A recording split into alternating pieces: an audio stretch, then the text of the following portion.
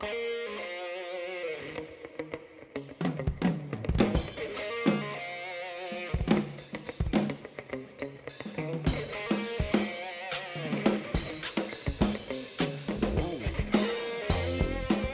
the University of Texas at Austin, KUT Radio, this is In Black America.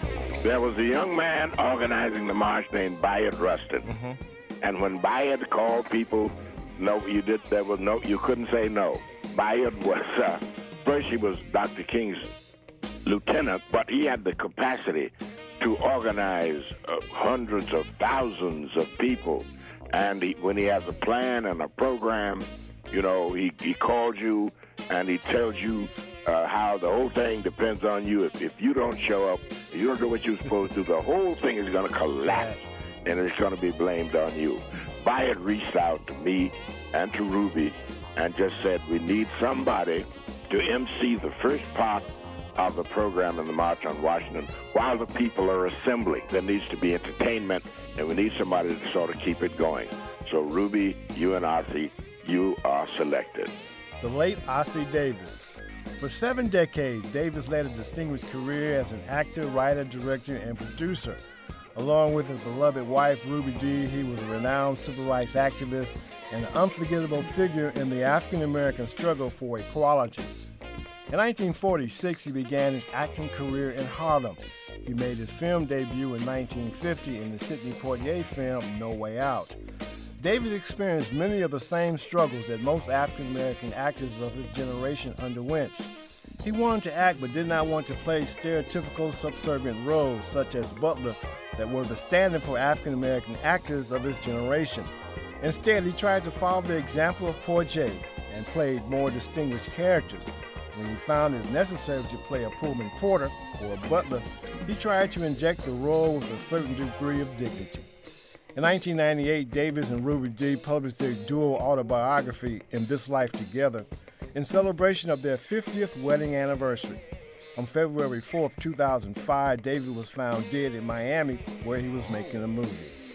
I'm John L. Hanson, Jr., and welcome to another edition of In Black America. On this week's program, Ossie and Ruby, In This Life Together, in Black America. In the Hollywood entertainment industry syndrome, professional or an actor is looked on as a celebrity, as a commodity, and is taught to teach the public to worship himself or herself as an object of divine whatever. And if you begin to consider only yourself, if yourself is your only object, then all other things will begin to fall away from you. You have to learn in this business that yourself cannot be your only object. You have to say, myself and my wife and my children, those are the things that mean the most to me, and I don't care what fame does or celebrity does. That's where I will be going, and that's where I stake my claim. You have to be tough and say, I'm going to make this marriage work because if I lose this one, the only thing I can do is get another, which will be just like it, so I might as well make this one work.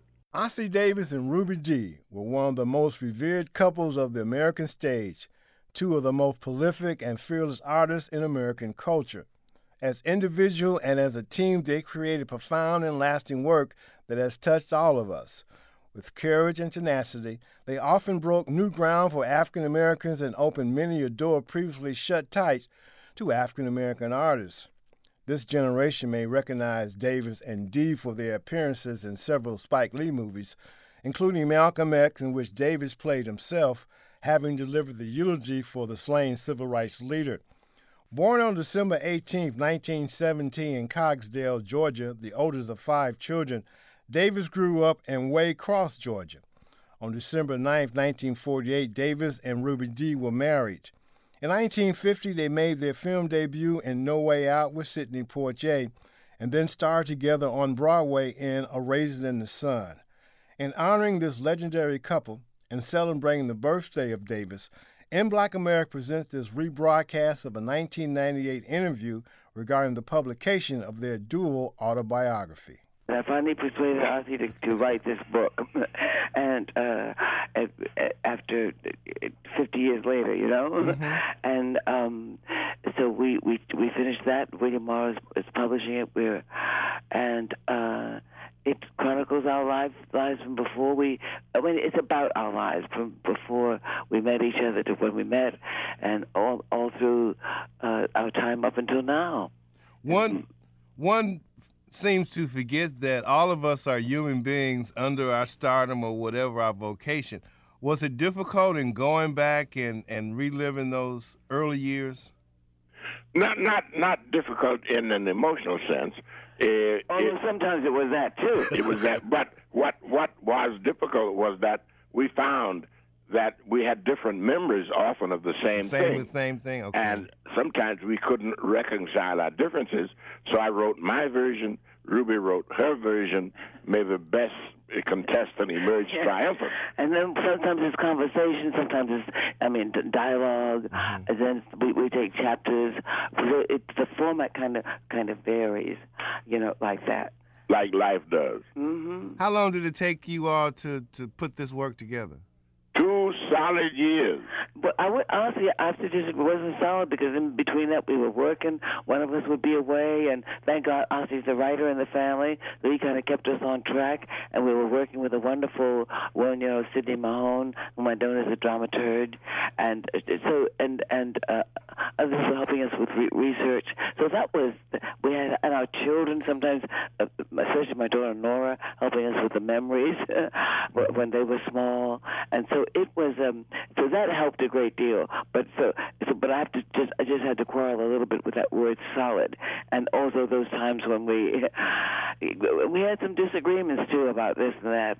But we never came to blows. No, we never came to blows. Mr. Davis, are you still your own editor and censor? I am still my own editor and censor, but I found out that a lot of people have gotten into the act. So it's me and a whole board of directors telling me what to do. Tell our audience how you all met in 1948. Well, now, let's talk about that a minute here. Your Ruby. version. Yes. We were both involved in a play called Jib. And we met at the New Amsterdam Theater on 42nd Street in New York. Yes. Is that where the Lion King is now? Yeah. That first day at rehearsal. And it didn't seem extraordinary to me at all. And I came on board as an understudy, see. Yeah. And I had seen his picture in the paper, but I hadn't met him. But I didn't even like his picture because I had wanted some other people I knew from the American Negro Theater. That's the community theater where I got into the business. I wanted one of those guys to get the lead. So I was really very disappointed. And then when I saw him, it was even worse because I thought he looked so peculiar. I was just, and his understudy and I used to sit in the auditorium and kind of talk about him, because he was this tall, skinny guy that looked like with this big Adam's apple that went up and down when he talked, and he kind of like spilled along and hung out of his clothes. The clothes were too. It's like this tall, skinny guy wearing the clothes of this short, fat man. He just looked strictly from poverty, but it didn't seem to be self-conscious about it or anything. I had my mojo going. But we agreed that he was a good actor, And that's how it all got started. You all have been very involved with the activism of this country. How has that paralleled you all's acting careers? Well, first let me say that we have been involved in activism in our country, but remember, activism has been involved with us. I understand. We were born black, and when we married in 1948, being black was not a happy state of affairs in this country. There were many places where people couldn't vote. People were still getting lynched. Soldiers returning from the war were being killed if they lined up to vote. So when we came into the theater, we were already in the midst of the struggle of our people for dignity and work and freedom.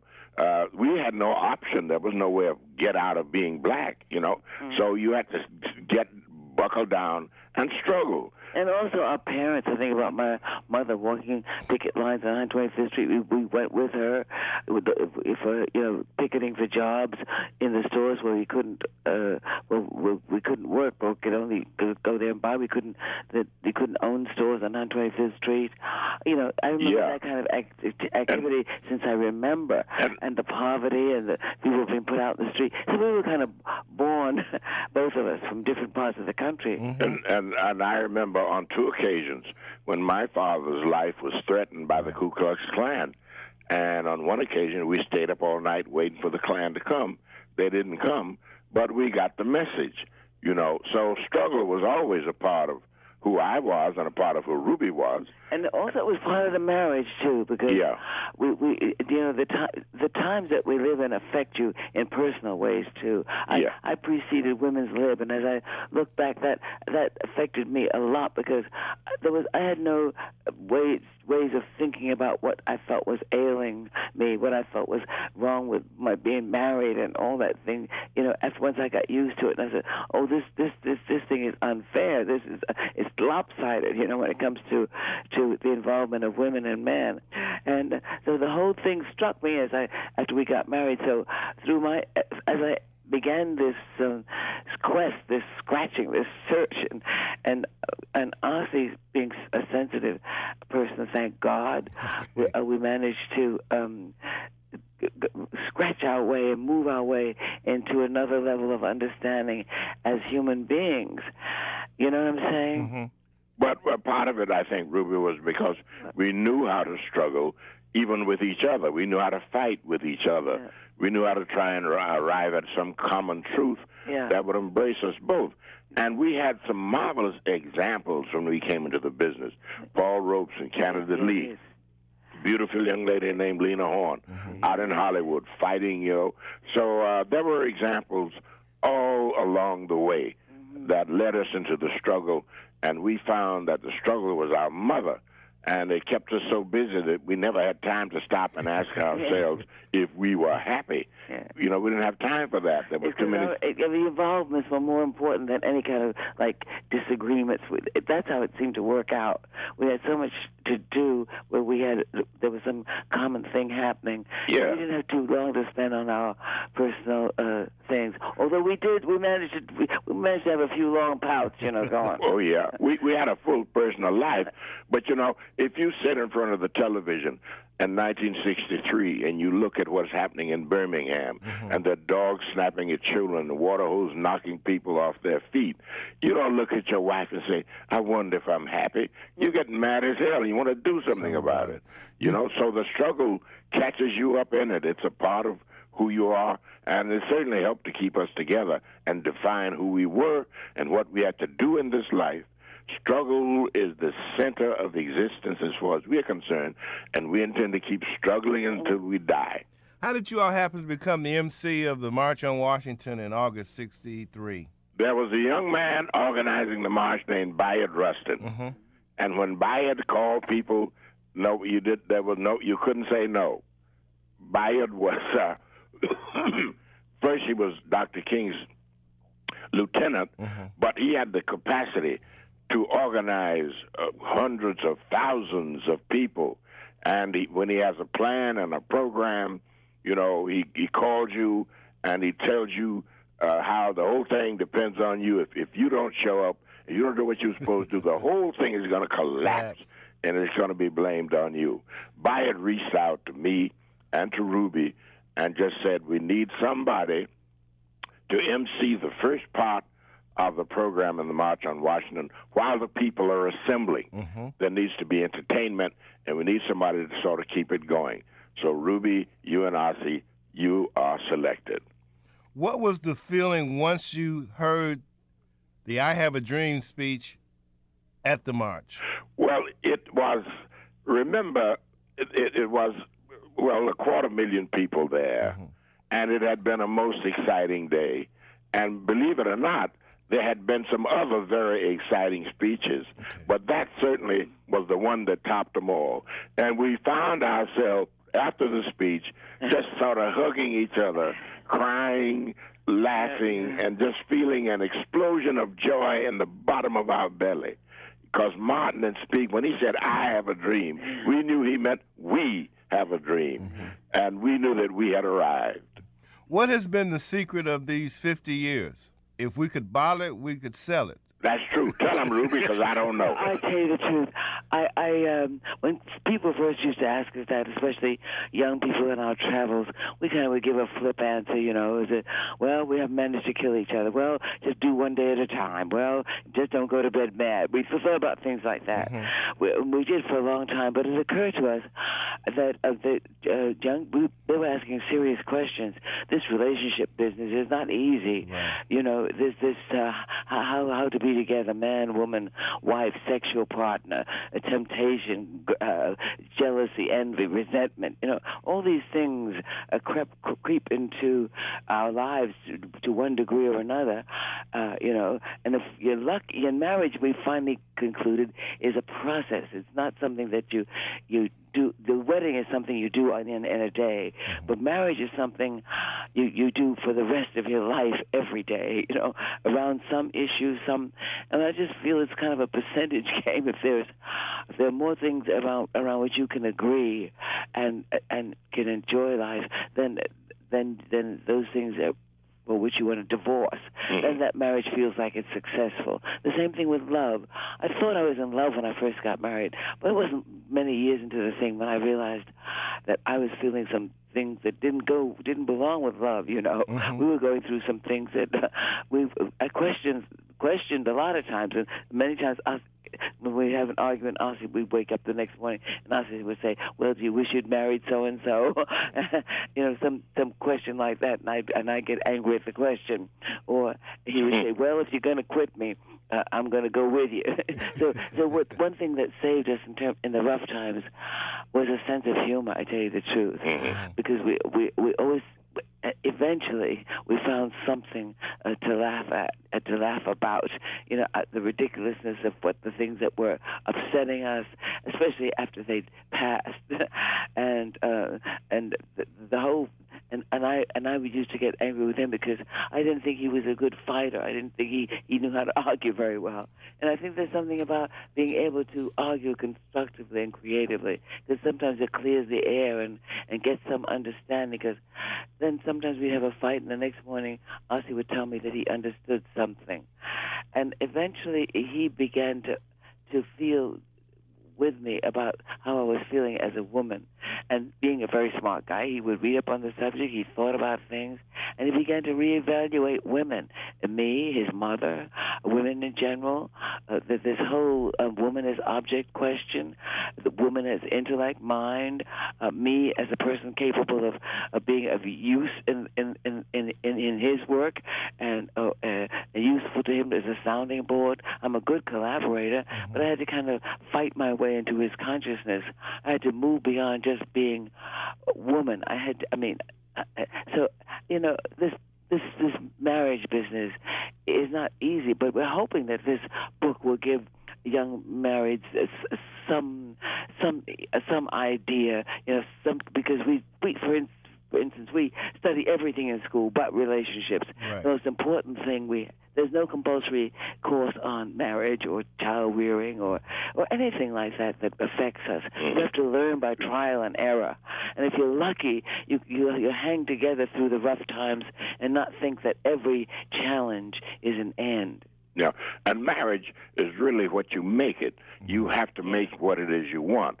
Now, in the Hollywood entertainment industry syndrome, a professional or an actor is looked on as a celebrity, as a commodity, and is taught to teach the public to worship himself or herself as an object of divine whatever. And if you begin to consider only yourself, if yourself is your only object, then all other things will begin to fall away from you. You have to learn in this business that yourself cannot be your only object. You have to say, myself and my wife and my children, those are the things that mean the most to me, and I don't care what fame does or celebrity does. That's where I will be going, and that's where I stake my claim. You have to be tough and say, I'm going to make this marriage work because if I lose this one, the only thing I can do is get another, which will be just like it. So I might as well make this one work. I understand. You all were with Malcolm X a day or 2 days before his untimely assassination. Give us a little insight into the man. Well, I think the last time we saw him, when he was at which you as you home. say was not too long before he left us, he did come to our house by himself, and just Rudy and me and Malcolm sat, and we just listened and let him talk. Mm-hmm. And what was very apparent was that this dedicated, very brilliant, very strong character, very spiritual man had one thing that hurt him more than anything else, and that was his estrangement from his father figure, Elijah Muhammad. Mm-hmm. He never really got over that. And so all of the things that we admired him for, we knew about and the public knew about. But when he sat to talk, and he talked and talked, we could see a young man, a boy, reaching out for a father who was no longer there. And that's in the central core of my memories of Malcolm. Miss D? I don't know. I thought too of what racism does to us. We're all affected by it, and I think particularly black men, and particularly women too, in other areas like women. But this that his struggle against being relegated to niggerdom, as Ossie talks about in the book. This thing that unfortunately happens in our culture. It seems to be like a constant problem. This how do we reach through racism and love each other? And then Malcolm was that attempt for the manhood that Ossie wrote about, that reach toward that for all of us. You saw it all. He carried with him all the time, and yet he had a beautiful vulnerability and a nice sense of humor with that crooked little smile, you know. Mm-hmm. And but I think he had he was thrust in a direction that was more than just himself. He was a person sitting. I met him through my brother Edward, but he transformed my brother, and their families were very close. And then, but he was a man who was he was a personification of black men in struggle, and so he couldn't have. His personal life was second. You know what I'm saying? Mm-hmm. You know, these people who walk the earth, they come here for more than themselves. They come here to live for a lot of people, just to be part of their aspiration and the thrust. Yes. Is there a greater appreciation? I'm quite sure you love both venues, stage and film. Well, I personally prefer the stage because I am a writer, and I find that writing for the stage means that you write a work that will exist on its own terms as long as printing exists. Okay. Unfortunately, the work that you do on film will not necessarily exist. Nobody goes and reads a film script, and unless somebody takes care to preserve the film, it could very well disappear. So for me, since I'm a writer, stage is my first love. Well, I can't say that I have a definite preference. I like them both for different reasons. I think there's nothing like a stage for hitting the walls of yourself, you know, finding out what you're all about, trotting the tracks, opening the pathways, and you do it over and over every night on stage. So there's a chance for growth and self examination and use of yourself over and over and over that makes it easier to get to from one point to another. There's this practice. It's like going through the path in an uncleared forest. the more you tread it, the smoother and more definite it gets. That's what I think the theater does. It explores the bigness of you and the wideness and the deepness of you, of yourself, and helps you to become a better actor on film, where you're looking, where the camera seems to photograph thoughts and emotions and ideas, and the subtleties where the camera can get there greater, I think, than on stage. But I think you grow more on stage than you do in film. Although there are film actors who master that technique and are just as efficient there as. But I mean, to span them both, I think a stage work is a necessary part of the training process. Have you all adopted Spike Lee? Not officially, but we're working on it. He's adopted us, I think. I know me. I know. I feel. I think with Spike kind of brought me into the attention of a new generation or something, and also through our son and also, I think Spike taught a lot of people in the business. He had something about integrity, and I like the way he did the film. The Delta Sigma Theta did it first, but he made a film by the bootstrap. He just did it, and that's what the Deltas did with that film we made, Countess Cucini. And he gave credit to all the people who helped him. And he took $5 and $500 and $1,000, and our son happened to be one of the investors. So I love Spike for that. He brought people into the union, where the union, was not known for being, it's kind of, it has a lot to do in terms of racism. And Spike worked on that front too. Everybody worked for Spike. Men, women, black, white, Asians, the physically challenged, all those. I mean, Spike he's a conscientious young man, growing philosophically, and so I mean, he's the most exciting person in that realm that I've known. You all have worked in virtually all the media, radio, television, film, stage. Any new projects on the horizon? Well, Ruby has a couple of films in the can. Yeah. The Passing Game? The Passing Glory, yes, and where Quincy Jones was one of the producers, and David Salzman and Magic Johnson. And it's a basketball film with Andrew Brower. And the next one is The Baby Geniuses. Well, that one is before then, really. It's Baby Geniuses. That's coming out with Dom DeLuise. That was fun for me because I love doing those kind of quirky parts. Could I get one in there, yes, lady? All right, and I did one with Della Reese called The Secret Path, which has yet to show up. Meanwhile, we have other projects that we're busy working on. The late Ossie Davis and Ruby D. If you have questions, comments, or suggestions at your future In Black America programs, email us at inblackamerica@kut.org. Also, let us know what radio station you heard us over. Remember to like us on Facebook and to follow us on Twitter. The views and opinions expressed on this program are not necessarily those of this station or of the University of Texas at Austin. You can hear previous programs online at kut.org. Until we have the opportunity again, for technical producer David Alvarez, I'm Johnny L. Hanson Jr.